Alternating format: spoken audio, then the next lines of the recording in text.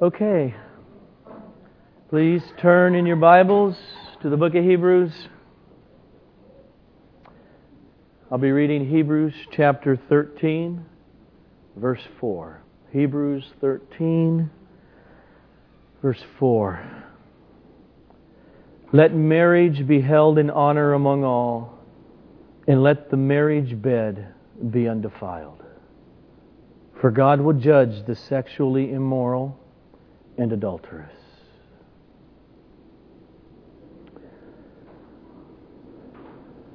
Father, give me the work of your Holy Spirit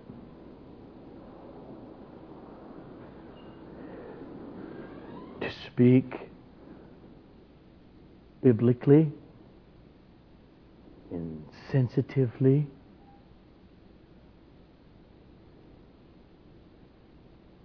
about the glory of sex in marriage. In Jesus' name. Amen. You got the topic. This is part 2 of sex and marriage. And really the best way in the future, if someone's listening to this on an MP3, is to hear this sermon that's coming in the context of part 1. I find that important. Let me just summarize last week very briefly in part 1. God created sex. He created human beings as male and female, two sexes, in order to have sexual relationships. He created it for marriage, to be experienced within the covenant of marriage between a man and a woman. He created that as a reflection, a metaphor, a picture for the glory of Jesus and His bride, the church. So as we sit this morning in different ages, whether you are single or whether you are married, all post-pubescent people, male or female, are sexual beings. You didn't ask for it. It's who you are. And the only place to experience that sexual contact with another human being is in the covenant of marriage between a man and a woman. That's why our verse says, let marriage be held in honor among all, and let the marriage bed be undefiled, because God will judge the fornicator and the adulterer. Now, but single, married, we all have, again, in the midst of and post-pubescent humans, not little children, we all have sexual desires. You know, as human beings, you didn't ask for this either. You get hungry. Now, think about the 3 most powerful natural things in life. And all of them are good, and all of them can be horrendously harmful. Hunger. Food. Okay? Sleep. Wonderful. Not if you're a sluggard, though. And sexual desires. So, if gratification for those sexual desires is precluded from you taking part in it because of God's command, because you are not a married person, God's sustaining power to refrain is available to every believer by the presence and the person of the Holy Spirit, and your faith and your trust and your prayer life pleading for contentment in the state that you find yourself in. Apostle Paul said this in Philippians chapter 4, verses 11 to 13. I have learned in whatever situation I am to be content. I know how to be brought low, and I know how to abound and have plenty. In any and every circumstance, I have learned the secret of facing plenty and of facing hunger, of abundance and having need. I can do all things through Him who strengthens me. And Paul says, this natural drive, I'm hungry and there's not enough food. He says, I can learn to be content in Christ for that. If that's true, unmarried people in Christ can find the contentment that God does give to those who receive it in that situation that they find themselves. Easy for you to say, Joe, you're married. I wasn't always married, and that's irrelevant. I became a Christian at age 19. I wasn't married until almost a month before turning 32. All right. So having said that now, if Satan, if his demonic powers cannot lure, tempt you into sexual promiscuity, Satan's got another thing he loves to do. He loves to bring into us religious folk a legalistic asceticism. He would love to tempt you into asceticism. Asceticism is that type of doctrine or thinking that says, I will heroically deprive myself in order to become more spiritual of those things that God does not forbid me to partake of. Is that clear? Or are we too distracted? Okay. In other words, like foods, certain comforts, and sexual pleasure in marriage. The Apostle Paul strongly condemned this coming into the church when he said in the book of Colossians chapter 2, verses 16 to 23, quote, Therefore, let no one pass judgment on you in questions of food or drink, or with regard to a festival or a new moon or a Sabbath. These are a shadow of the things to come, but the substance belongs to Christ. Let no one disqualify you insisting on asceticism. If with Christ, Christian, you died to the elemental spirits, demons of the world, why, as if you were still living in the world, do you submit yourself to regulations? Do not handle. Do not taste. Do not touch. Referring to things that all perish as they are used. Okay? And he goes on. These have indeed that kind of doctrine. Don't do this, don't do that. Of things God says, I never said don't do that.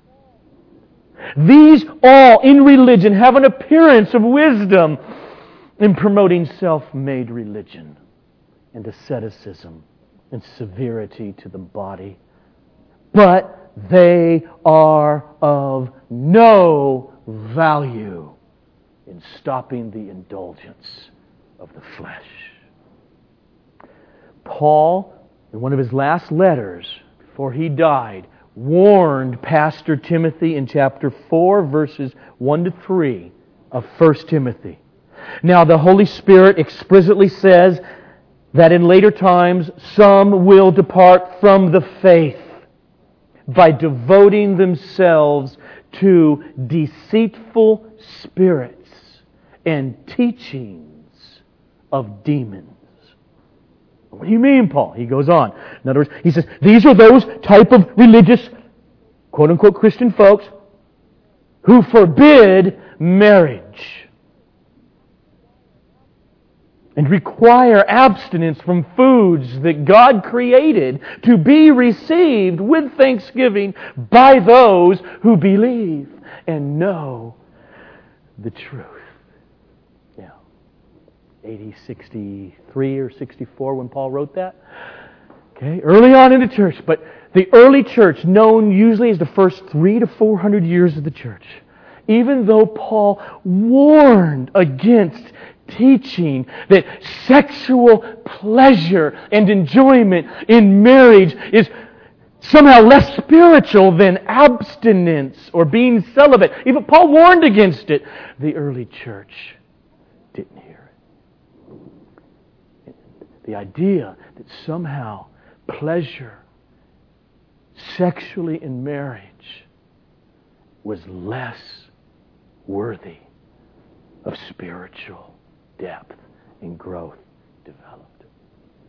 The early church father Origen in the 200s, I mean, it was so much in the culture. Origen had himself castrated. You just get rid of sexual temptation for him altogether. The great church father, the great, and I mean this, and you know I mean this from my life, the great church father and theologian on many subjects, St. Augustine, blew it on sex and marriage. He was very sexually promiscuous before conversion. He wasn't converted till about age 31, 32.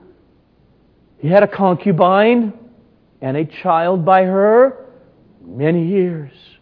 He's converted, and one of his first attractions was St. Anthony, these ascetics, totally depart from the world and meditate on God. And I'm not going to say there's nothing good about doing that, but that's where he's drawn. And in the culture, Augustine thought, for me to be more helpful spiritually, to grow more deeply spiritual, it will mean for me to remain unmarried and sexually celibate the rest of my life.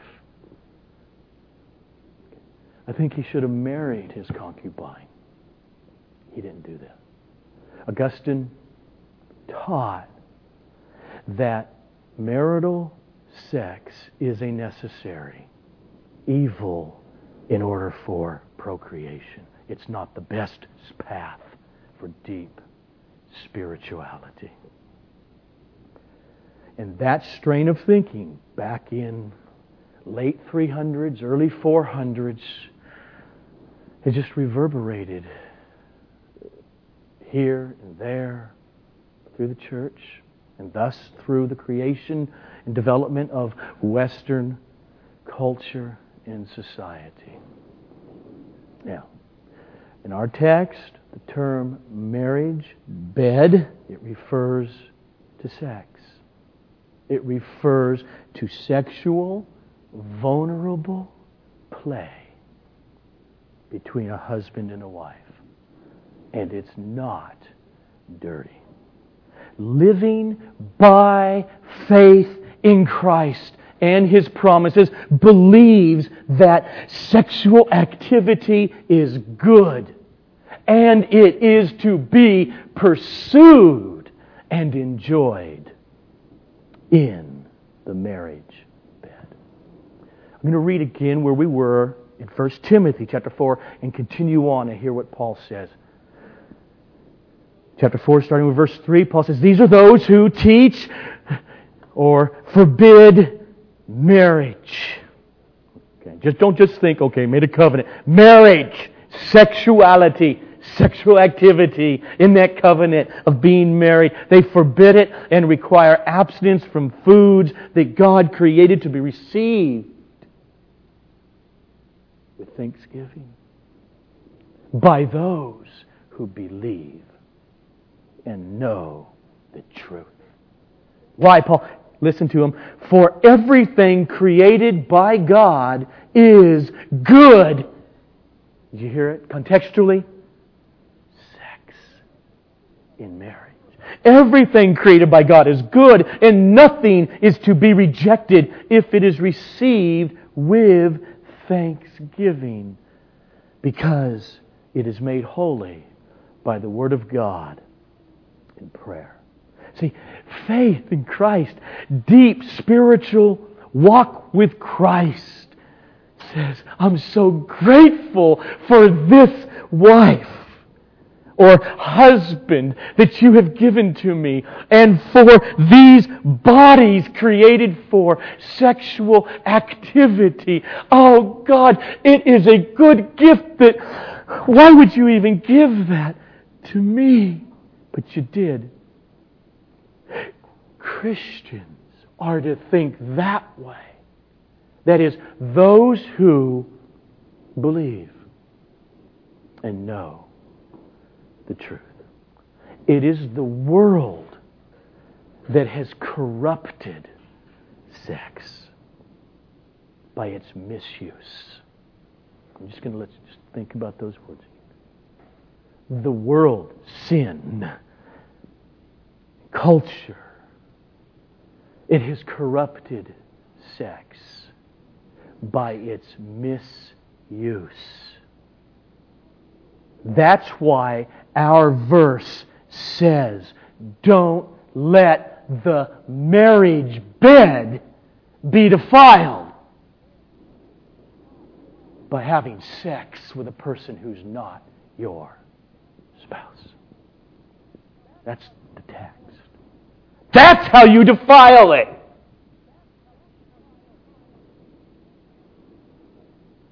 Are you married? Having sex in that marriage, expressing love making, is not defiling you. It is good and to be received with a heart of prayer, even while you're making love, if you so choose. The Bible itself does not hide the joy of sexual intimacy. Sex is not just for having children. But in this book, the Bible, there's how many books in there? Well, don't pull one of them out and only make it 65. There's a little book. It's really a song. It's poetry. Psalms, Proverbs, Ecclesiastes. And there's this little book called the Song of Solomon. And the Song of Solomon, it's poetry. And really, some have said that it's a poetic commentary. And I would agree with this. A poetic commentary on Genesis chapter 2, verse 25. And the man and his wife were both naked, and they were not ashamed.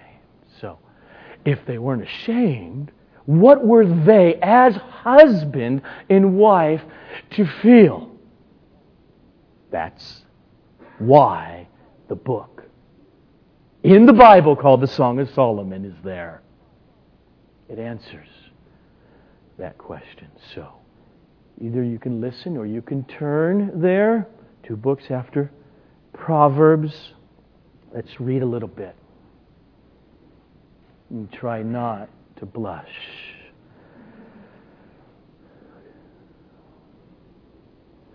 Now, why am I ultimately doing this in this 2-week series? Am I going to talk this way? I struggle with it. I want to be sensitive. There's a lot of people.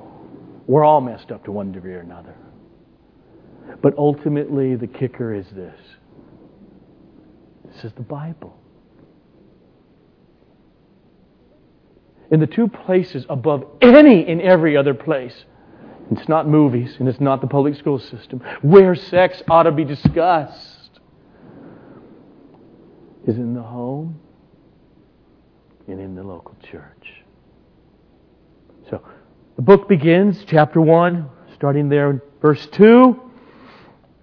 She, the woman, says, "Let him kiss me with the kisses of his mouth, for your love is better than wine." Now, literally in the Hebrew, it says, "Let him smother me with kisses."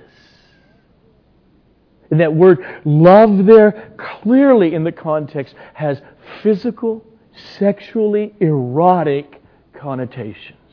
Just jump down to verse 4. She says, "Draw me after you. Let us run. The king has brought me into his chambers." The king is her husband, Solomon. So love-making, she's saying, is poetry, okay?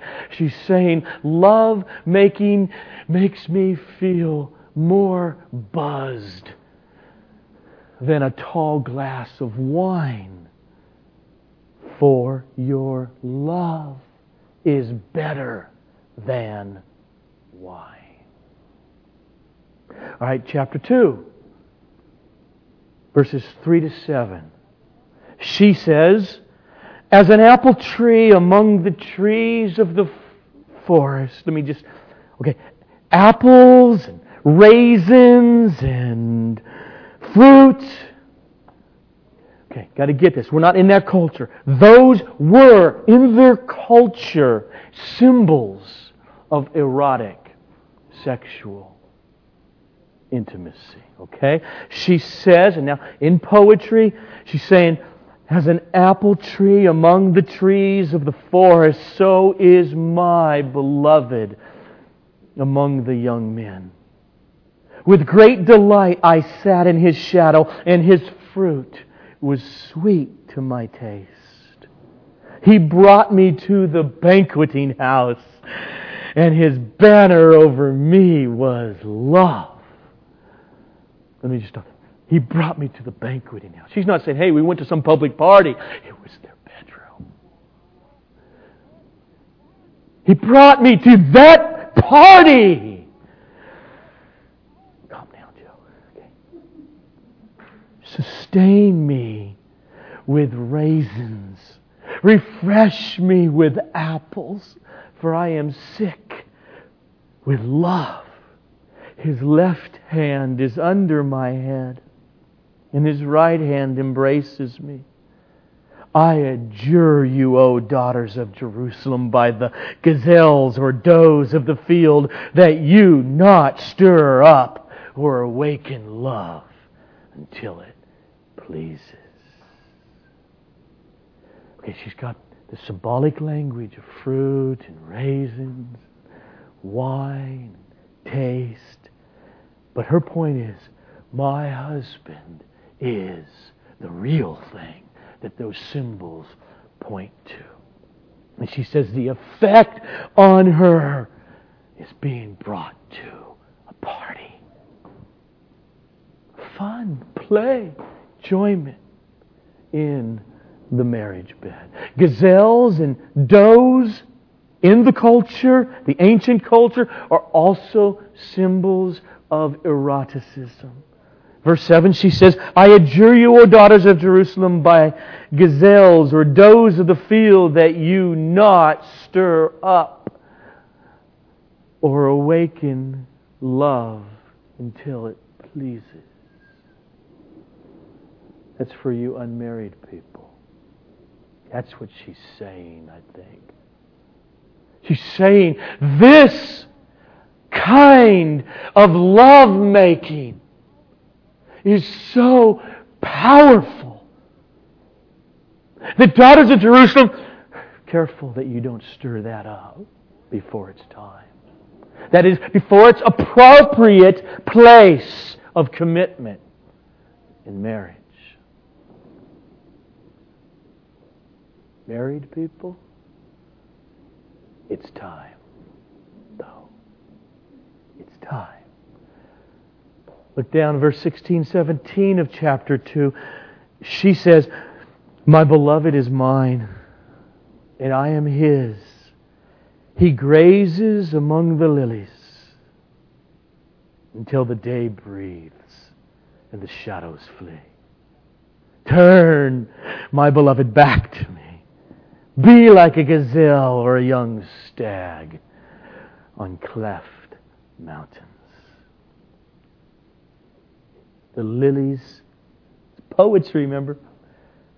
The lilies here describe the parts of her body surrounding her breasts. In chapter 4, verse 5, it says this. Your two breasts, is he speaking, your two breasts are like two fawns, twins of a gazelle that graze among the lilies. So she's saying she enjoys His grazing among her lilies so much. She wants it to last all night. That's what she means by before, really, dawn. Still dark. Still nighttime. We're not waking up to go to the fields yet. Turn back. Don't leave. Specifically, what for? See at the end there? So that you, my husband, would be like a gazelle or a young stag on cleft mountain. Again, it's poetry. She's the mountain. He's saying, or she's saying, she's visualizing him enjoying her like a mountain with clefts, nooks, crannies of her body. Okay. Am I blushing? And that's exactly what he's saying in chapter 4, verse 6. Until the day breathes, until dawn happens, we're in our room. Until the day breathes and the shadows flee and the sun comes up, in other words, I will go away to the mountain of myrrh and the hill of frankincense. That's his wife. You are altogether beautiful, my love. There is no flaw in you. All right, let's do a couple more. Hi, honey. Maybe you should sit behind that wall. I can't see you. Chapter 5, verse 1. I came to my garden, my sister, my bride. I gathered my myrrh and my spice.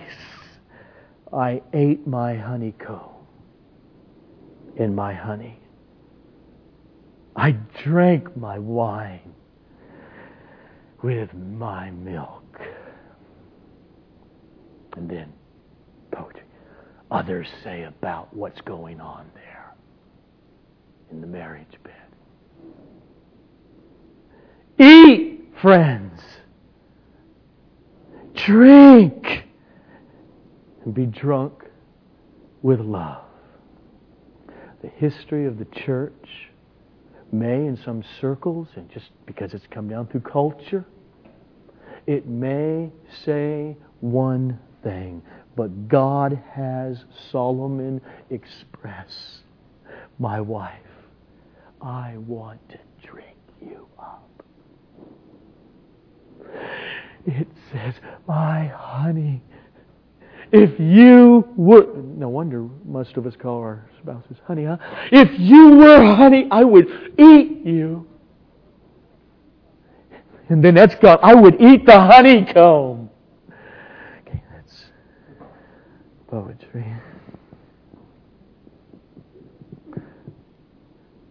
It's how it talks. That's Bible. What do we do? That's God's response when He says, now, I'm looking at this. He says, go for it. Eat, drink, and be drunk with that activity. That's what he means by love.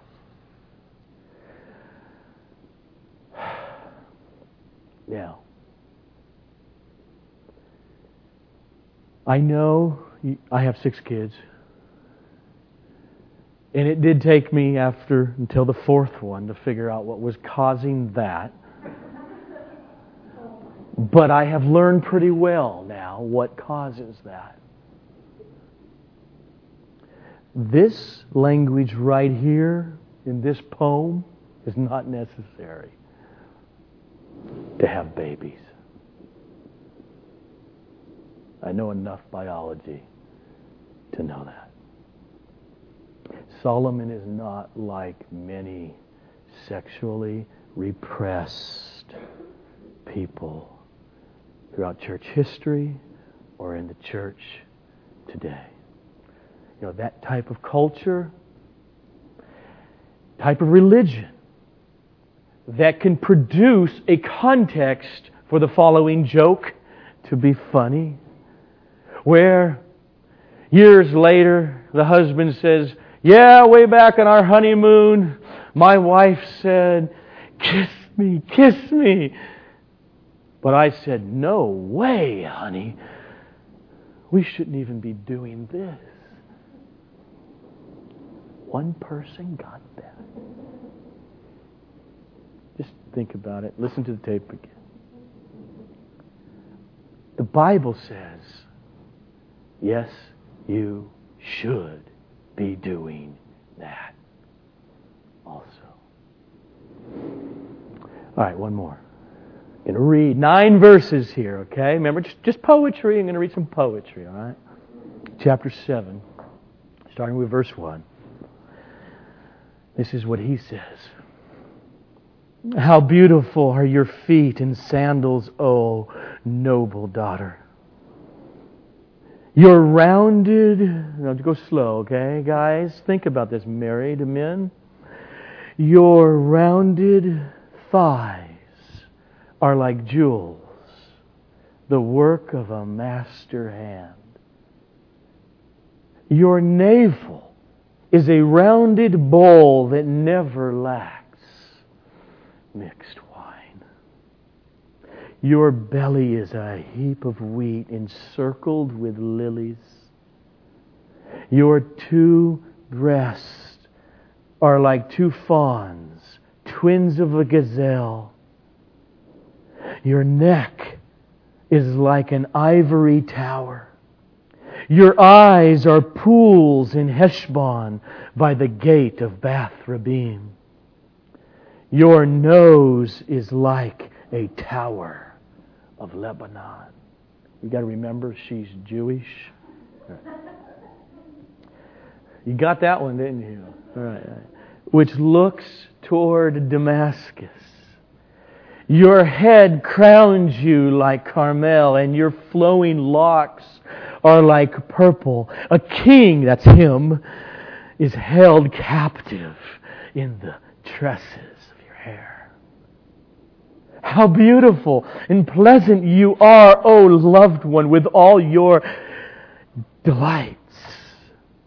Your stature is like a palm tree, and your breasts are like its clusters. I say, I will climb the palm tree and lay hold of its fruit. Oh, may your breasts be like clusters of the vine, and the scent of your breath like apples, and your mouth like the best wine." See, to husbands, he's saying, it is good. Never let it go and constantly pursue having your breath taken away at the sight of your wife. He says she's got grape clusters. She's got towers. She's got a belly button. That's what it says. She's got a belly button. He says, here's poetry. It's like a belly button. Okay, if you love wine and you're a wine drinker, or maybe it's like you love ice cream. It's filled with ice cream. that you love to eat from. She's a palm tree to climb in order to partake of her sweet fruit. Okay, all right.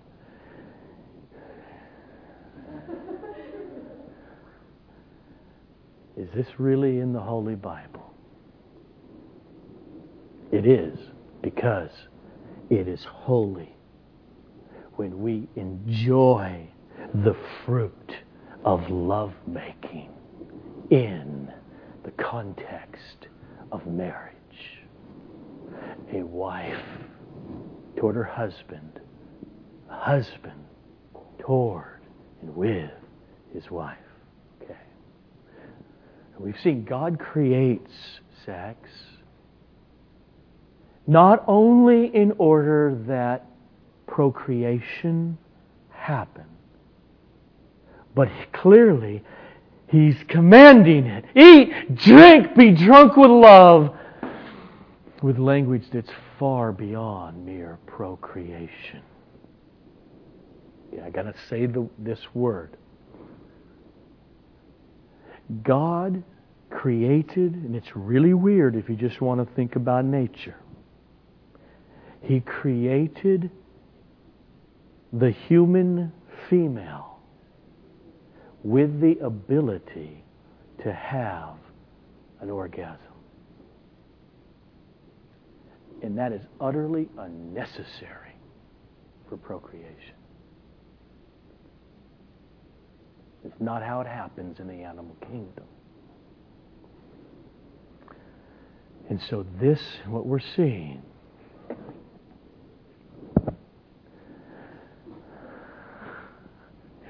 all right, everyone take a breath.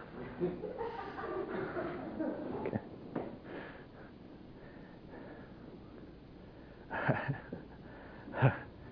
This love-making or sexual experience is not merely physical. It is not merely biological. It goes beyond that. That's why God said, and the two will become one flesh. To share your body this way is to share your soul. And it can create deep intimacy. And it can create horrendous trauma and pain. Just a really quick illustration, just to get that over. Eating's a physical thing, too. If somebody, and as children, it happens to us, forces you to eat something that you don't want, you don't desire, you might get a little irritated, but you're not going to be undone for the next 40 years. It's not going to be so destructive to your soul. Somebody forces you to have sex against your will. Is it kind of stupid to say, well, 2 months has passed, any kind of physical damage to your body, it's healed now, just a physical thing. So get on with it, you're better. We know that's not true. Because those victims of rape, incest, molestation, they're not healed just because physically they're healed up now. Soul is involved for the good or for the bad. And scars remain. That's why Paul says in 1 Corinthians chapter 6, verses 16 to 17, Christians, or do you not know that he who is joined to a prostitute becomes one body with her? For as it is written, the two will become one flesh. But he who is joined to the Lord becomes one spirit with Him. There's a joining of souls and spirits in sexual activity that goes deeper than any of us imagine. That's why Paul concludes right there in 1 Corinthians, says, flee immorality. Flee sexual contact with another human being who is not your spouse in biblical marriage. Okay, now, everybody here have sinned. Okay? And the effects of our sin and the effects of the sins of others against us go really deep. In many marriages, bring these past pains, sins, or the effects of others and baggage into the marriage bed. Like fornication, or adultery, or a homosexual fling, or addiction to pornography, or to having been molested, or divorce. Okay, here's the plea. This is why it's so cool. Everything is to be wrapped up in the gospel. If you, right now, have been made a new creation in Christ, then continue to allow God, your loving Father, by the power of the Spirit and the work of His Word, to free you from the pain and or guilt of the past. Remember, Jesus with a prostitute at His feet. A whore, a hooker, a streetwalker, who has probably easily had sexual relations for money with over 100 men, loved her much and used her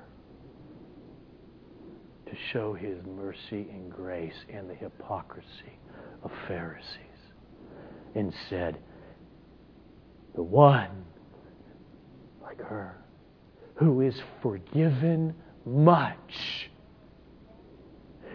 that one loves me much.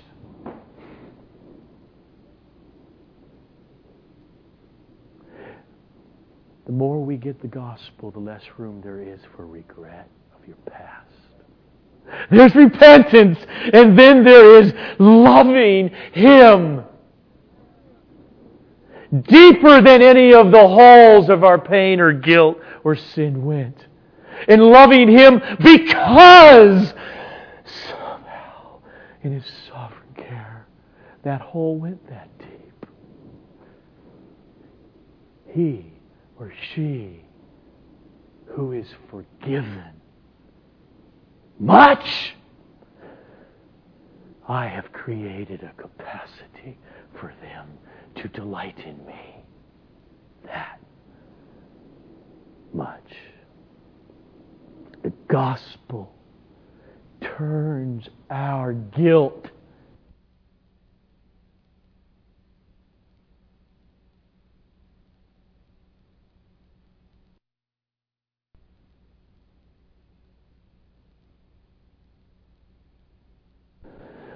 Just listen. I'm just going to give you just two real quick. Just hear it.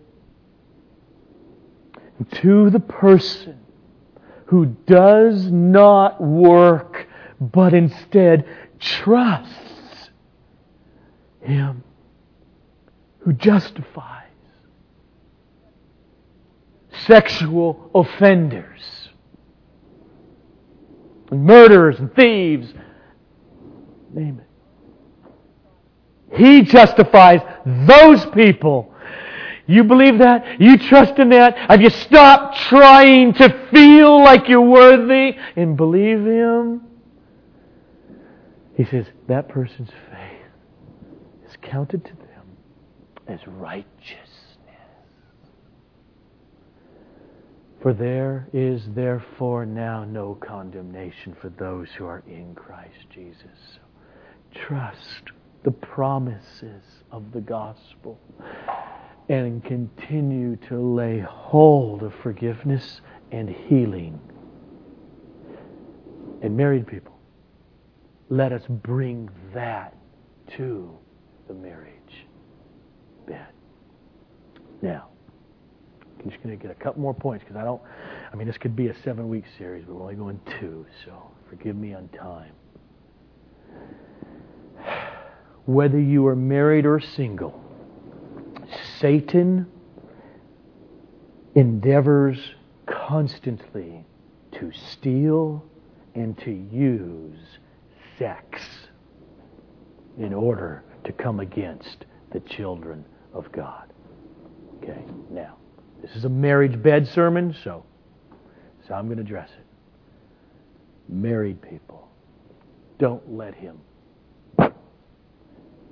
But instead, you go ahead and use sex against him. That's the point of 1 Corinthians chapter 7. Turn there. Verses 3 to 5. The husband should give to his wife her conjugal, that means sexual, marital privilege of sexual relations. Okay.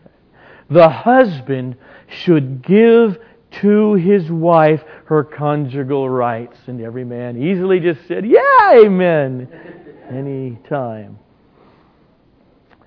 And likewise the wife to her husband.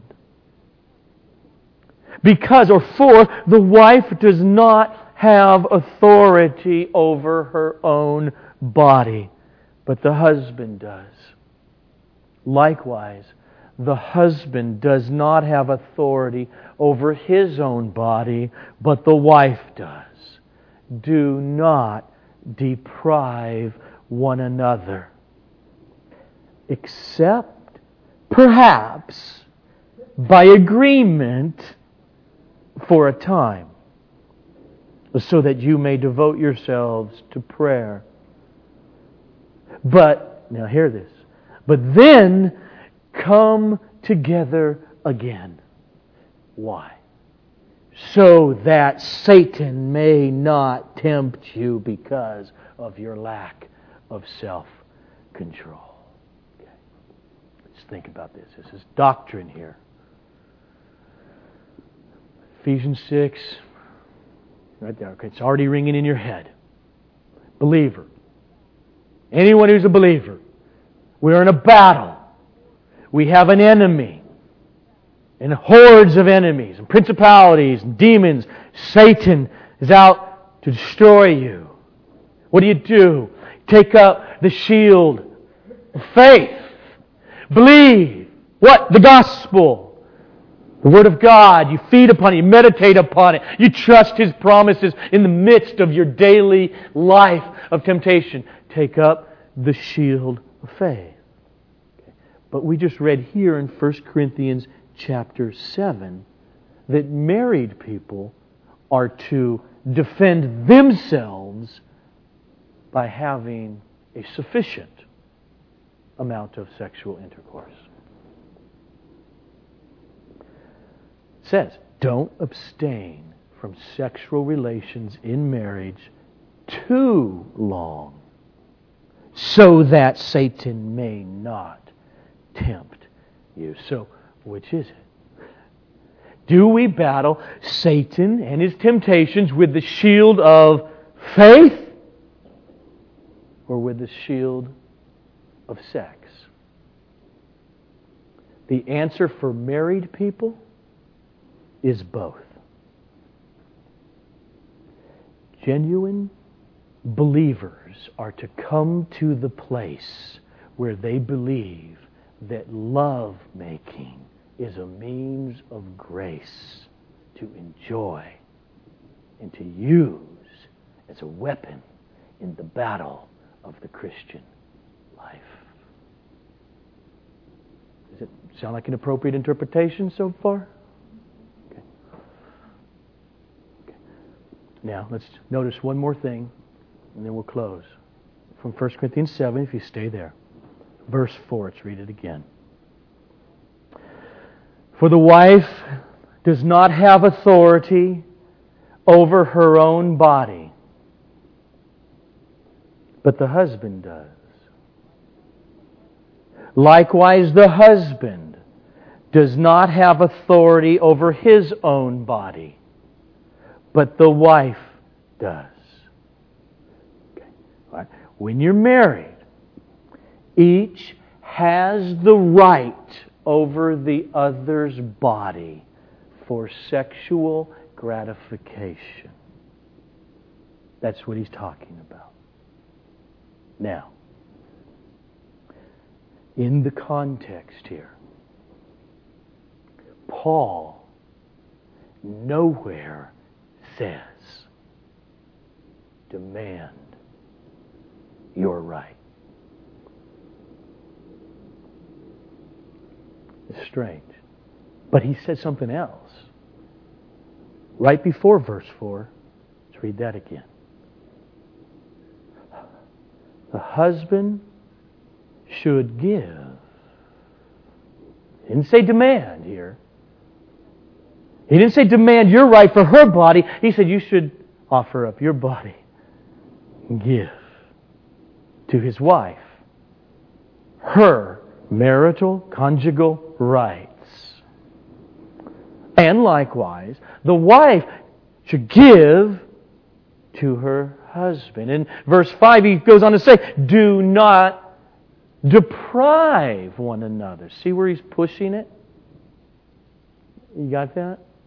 It's like so much else in the Bible.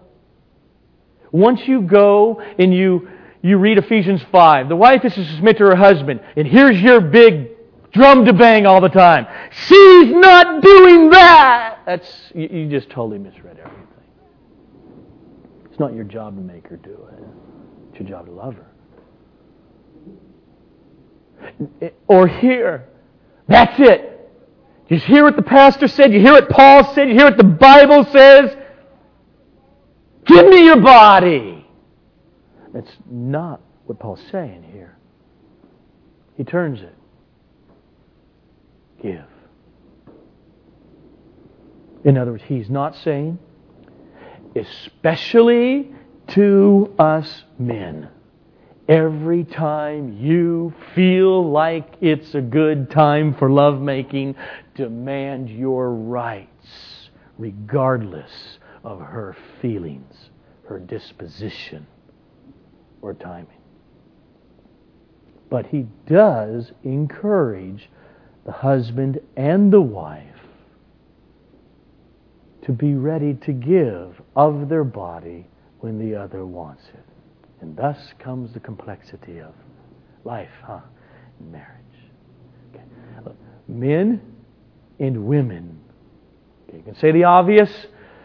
It's not so obvious in our culture anymore, sadly, because of higher education. Men and women are utterly equal in their worth, and they are utterly different because they're men or women. And we men and women operate very differently when it comes to sex. You've been married long enough to figure that out? Look, here, these are generalizations, all right? You come to me and say, that's not true in my marriage. doesn't disqualify anything I just said.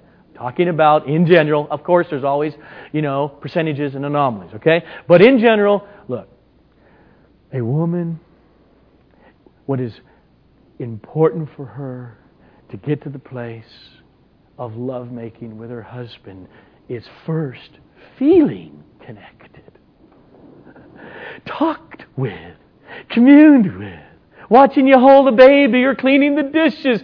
And it's a process and it's time. And that gets her saying, I would love to. In other words, I feel like I want to enjoy lovemaking with you. And it's all backward for men. Because what makes men feel connected to our wives is have sex with us. And thus, you got an irresistible force and a immovable object. And so Paul says, work on giving from both directions. Let me just give you another illustration of the difference. Not that I know this from experience, I read it in a book, okay? For a woman, say life's been very busy for last couple of weeks. Husband's hardly been home, working late hours. They have not had an adult conversation in 2 weeks. They've had no dates. She's busy with the children in the house. And it's just hectic and tired. And she feels distant emotionally. Thus, the last thing on her mind is sexual relations. The husband, on the other hand, same situation. He's in that marriage, in that context. All you got to do is look at him funny. He's raring to go. We're utterly different. So, husbands, love your wives. That's the command. And that means you will care about her, not just her body, but you'll care about her as a person, as your wife. And therefore, even though you will want it much more often in general than she will, many times you'll just say, okay, honey, just go to sleep. On the other hand, if a woman always waits until that time of the month, during her ovulation, where God has created her body to actually work like a clock, where hormones say it's really a good time to enjoy sexual relations with your husband, or, and I know that's not all ladies, okay, or could not be that time of the month, but she only waits for those times when you spent 10 hours that day romancing her by washing dishes,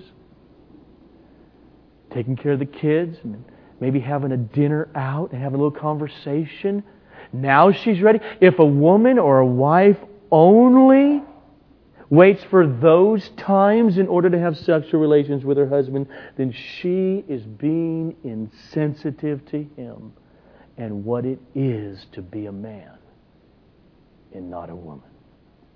Sensitivity on the husband's part means do not always demand your rights when you feel like making love. Sensitivity on the woman's part is love your husband by offering yourself even when you have no sexual desire, but simply because you love and care about that man. One more thing. There is an old saying, that which creates children. No, I got that wrong. That which is created by sex, called children, can destroy sex in marriage. Children change dynamics. They take time. They wear, especially women, out. Okay, warning. Know it, Be careful and watch it. Okay, here we go. 4 to 8 times a month. Okay, remember I started with 4, ladies. That's a pretty good average, I think. Now, if your batting average is higher than that, by no means use that, what I just said, to have to bring that batting average down. Okay? Surge.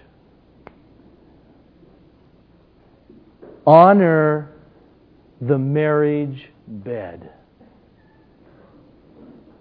and glorify God in it. And as we worship, close out this service. I know. God created marriage. It's a glorious thing. You can think this way as single people now. You're not supposed to wait till you're married to think about what it would be to be married. You work on yourself. You let God start to sanctify you. You think about such things. You ask questions. You want to hang around with married people. But there's a way, husbands and wives, as we thank God and delight in Him for His gifts. If you're married, thank Him for the gift of that husband or that wife, to the glory of the name of Jesus.